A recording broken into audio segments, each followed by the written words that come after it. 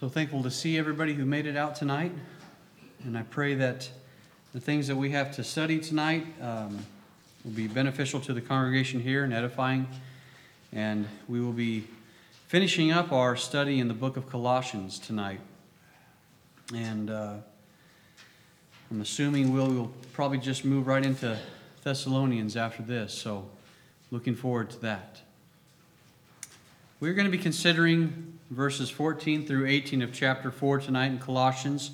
And I want to go ahead and read beginning in verse 12 of chapter 4, and we'll read to the end of the chapter there. It says, beginning in verse 12, Epaphras, who is one of you, a bondservant of Christ, greets you, always laboring fervently for you in prayers, that you may stand perfect and complete in all the will of God. For I bear him witness that he has a great zeal for you, and those who are in Laodicea and those in Hierapolis. Luke the beloved physician, and Demas greet you. Greet the brethren who are in Laodicea, and Nymphas, and the church that is in his house. Now when this epistle is read among you, see that it is read also in the church of the Laodiceans, and that you likewise read the epistle from Laodicea. And say to Archippus, take heed to the ministry which you have received in the Lord, that you may fulfill it. This salutation by my own hand, Paul. Remember my chains. Grace be with you. Amen. Without barring any mistakes, that reads the verses that we're going to have under consideration tonight. That brings us to the first question, which deals with verse 14, and that question is, at the time of this writing, Demas was no doubt a faithful servant. What happened to him later and why? In verse 14, it said there, Luke, the beloved physician, and Demas greet you. So Demas is actually mentioned 3 times in the New Testament. He's mentioned here in the 14th verse of chapter 4 of Colossians. He's also mentioned in Philemon 1:24, where he was referred to as a fellow worker. And also in 2 Timothy 4, verse 10, where it says, for Demas has forsaken me, having loved this present world, and has departed to Thessalonica. The word forsaken there in 2 Timothy 4:10 is a very strong word, and it actually also means desertion. And Demas, from what we know in 2 Timothy, had turned his back on the work of Christ. He had abandoned the ministry and the responsibilities and his friends. So Demas actually deserted those who were fellow workers of Christ with him.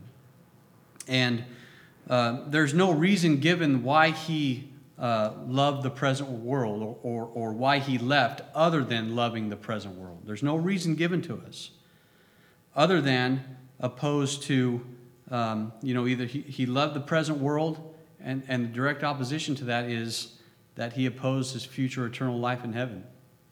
The love of the world overtook him. That's all we know. That's all we can assume. And honestly, that is reason enough for anyone to leave the ministry of Jesus, and that is if we have the love of the world. And there doesn't have to be specific details. There doesn't have to be specific moments that lead someone away from loving and following Jesus. When we kind of break that down into the simplicity of the gospel, whether to choose Christ or to choose the love of the world, that conscious thought that we have in our mind makes decisions a lot easier to make sometimes. When we just break it down into those 2 categories, we can make a simple decision whether we're going to follow Christ or if we're going to follow what the world is desiring us to do. But we must also be careful, because we can sometimes see from Demas's life, we can be a devoted follower, or somebody could be a devoted follower working for Christ, working for the spread of the gospel, and going through all the motions, checking the boxes of what a Christian should look like. But in the heart, if the heart is not right, which it seems like Demas's wasn't. If the love of the world is greater than the love of Christ, we could turn away from Christ pretty quickly. There's been some assumptions on why Demas left other than what we can read. Some believe it was a fear of persecution that he was going to face from being a disciple of Christ. And if we're not fully giving our entire life to God and loving Jesus more than things in this world, we can eventually be pulled away with the desires of the world. I also want to mention Luke here. Luke is mentioned as the beloved physician. And this is, of course, the same Luke that we know that wrote the book of Acts and the Gospel of Luke. So it's the same person here. So Demas was once a faithful servant of Christ, but at some point fell to the love and the desires of the world. Brings us to our next question here, question number 2. Who was Nymphas, and what is meant by the phrase, the church that is in his house? And verse 15 says, greet the brethren who are in Laodicea, and Nymphas and the church that is in his house. From what we read here, Nymphas was a fellow Christian in Laodicea, as Paul mentioned. This is the only place in the scriptures where Nymphas is mentioned, and he is mentioned for something very, very simple. The simplicity, we can serve Christ in so simple ways sometimes. And Nymphas did that here by just allowing the church to assemble in his house, the congregation, the assembled body. There's always more that we can be doing, but Nymphas was mentioned specifically by the Apostle Paul for that simple reason. And that was credit enough. That was enough for Paul to make sure that he was mentioned in the Word of God. That's pretty great. Nymphas was helping the spread of the gospel by simply having the assembly of Christ, the body of Christ, or the general assembly in his house, just like we are doing here tonight and we do on Sundays. The general assembly of the church, of course, is a place that is the specific place is a place that is designated by the members of the church or the male brethren of the church where the assembly is going to meet. Now, that, of course, we've talked about it before. That is, the church is not the building. The church is the assembly, the people, the congregation. That is what it is. And some older translations, this was very interesting to me, some older translations of this verse here give Nymphas a feminine identity. Whether Nymphas was a man or a woman, we don't know.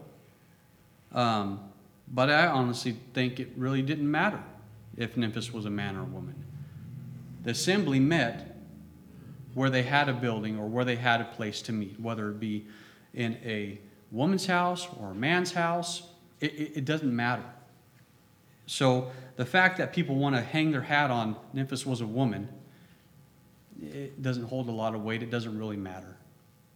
So it just matters. All that matters is that the assembly or the body of Christ was meeting together in a designated place. That brings us to our next verse, which is verse 16. And the question is, what was the epistle from Laodicea? And verse 16 says there, now when this epistle is read among you, see that it is read also in the church of the Laodiceans, and that you likewise read the epistle from Laodicea. So what is the epistle from Laodicea? I'm going to read this so I don't mess it up. And there's a couple names in here that I may mispronounce, so just bear with me here. It says here, several ancient texts purporting to be the missing quote-unquote epistle of the Laodiceans have been known to have existed, most of which are now lost. These were generally considered, both at the time and by the modern scholarship, to be attempts to supply a forged copy of a lost document. The exception is a Latin, quote-unquote, epistle of the Laodiceans, which is actually a short compilation of verses from other Pauline epistles principally Philippians, and on which scholarly opinion is divided as to whether it is the lost Marcionite forgery or alternatively an orthodox replacement of the Marcionite text. In either case, it is generally considered a clumsy forgery and an attempt to seek to fill the gap suggested by Colossians 4:16. Some ancient sources such as Hippolytus and some modern scholars consider that the epistle from Laodicea was never a lost epistle, but simply Paul reusing one of his other letters, the most common candidate in this contemporary epistle to the Ephesians, just as he asks for the copying and forwarding of the letter to the Colossians to Laodicea. And Marconi here was a Gnostic religion believing that God the Father was different deity than God the Creator.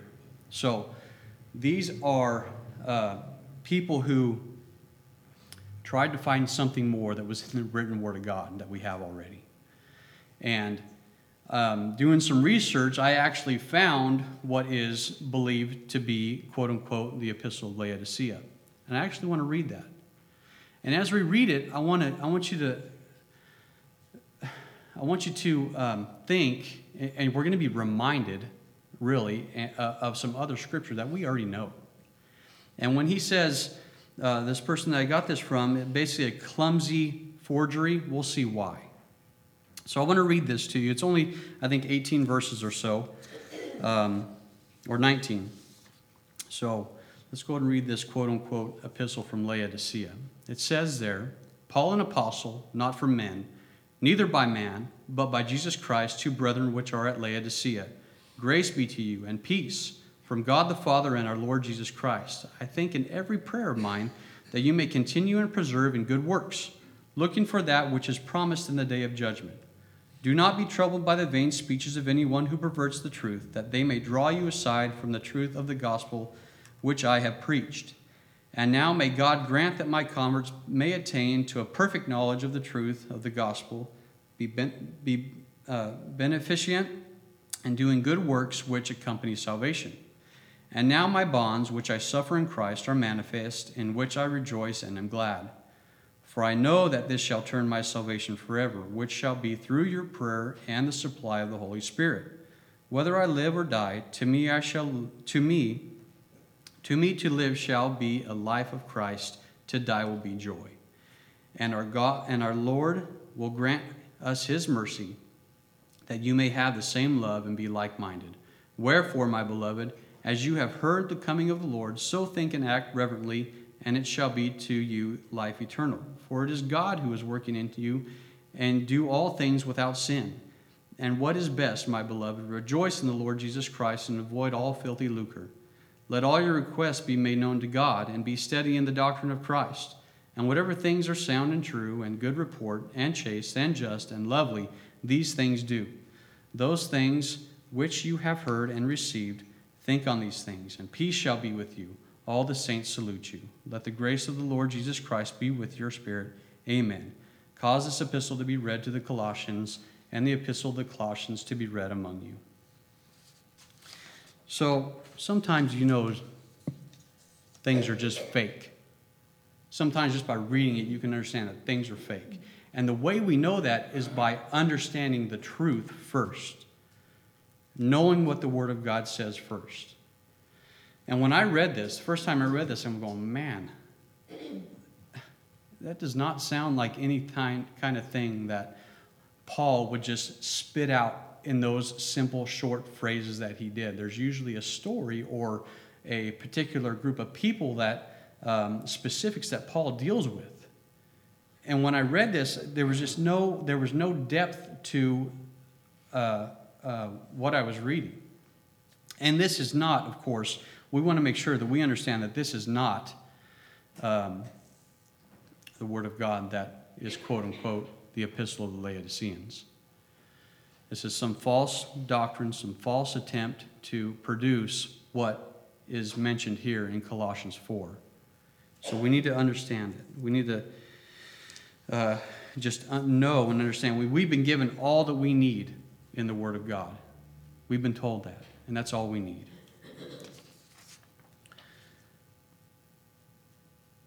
The verse here that we're considering in Colossians is evidence and direction to that inspired word of God. The letter that Paul to the Colossians was not solely for the Colossians alone. It is intended to be read and followed by all congregations of all time throughout the entire world.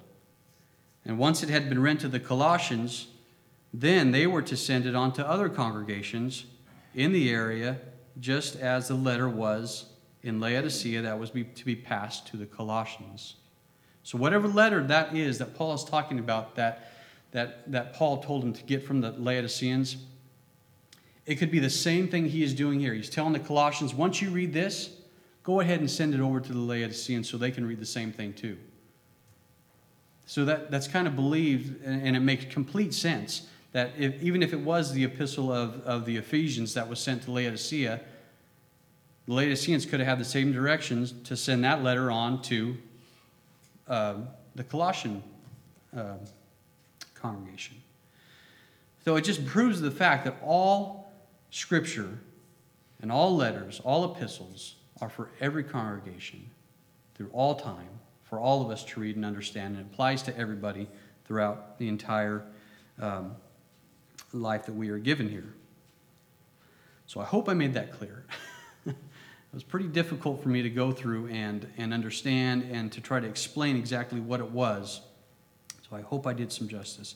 And I want to show this map here. It's pretty small on here, but I wanted to show kind of where the three cities that are mentioned here, Colossae, Hierapolis, and Laodicea, they're all very close together when you consider it. I'm not sure what the mileage or it may be. My guess is maybe 30 to 40, maybe 75 miles radius within each other. So it would have been very easy for them to take one letter, an epistle from Paul, and transfer it over. Once they got done reading it, take it over to the next congregation in another town. Question number 4, which deals with verse 17. Who is Archippus, and what is meant by the phrase, take heed to the ministry? And that deals with verse 17. And say to Archippus, take heed to the ministry which you have received in the Lord, that you may fulfill it. So Archippus is mentioned here, and he is also mentioned in Philemon, verse 2, right alongside of Philemon. He is mentioned as a fellow soldier, one who is working for the spread of the gospel. And we can deduce from just those mentions that he was a disciple of Jesus working as a member of the church in Colossae. Now, Catholicism believes that Archippus was actually put in charge of these three congregations within this area. Colossae, Hierapolis, and Laodicea. And this is a place in Scripture also where Catholicism has taken assumptions and put them into religious practices. And they have actually made Archippus a saint, Saint Archippus. And they actually have a day of the year where it's a day of feasting for Saint Archippus. And that is all based on assumptions that they have made. And there is nothing in there, in the Scriptures that we can read, that Archippus was put over charge of three different congregations within a close area.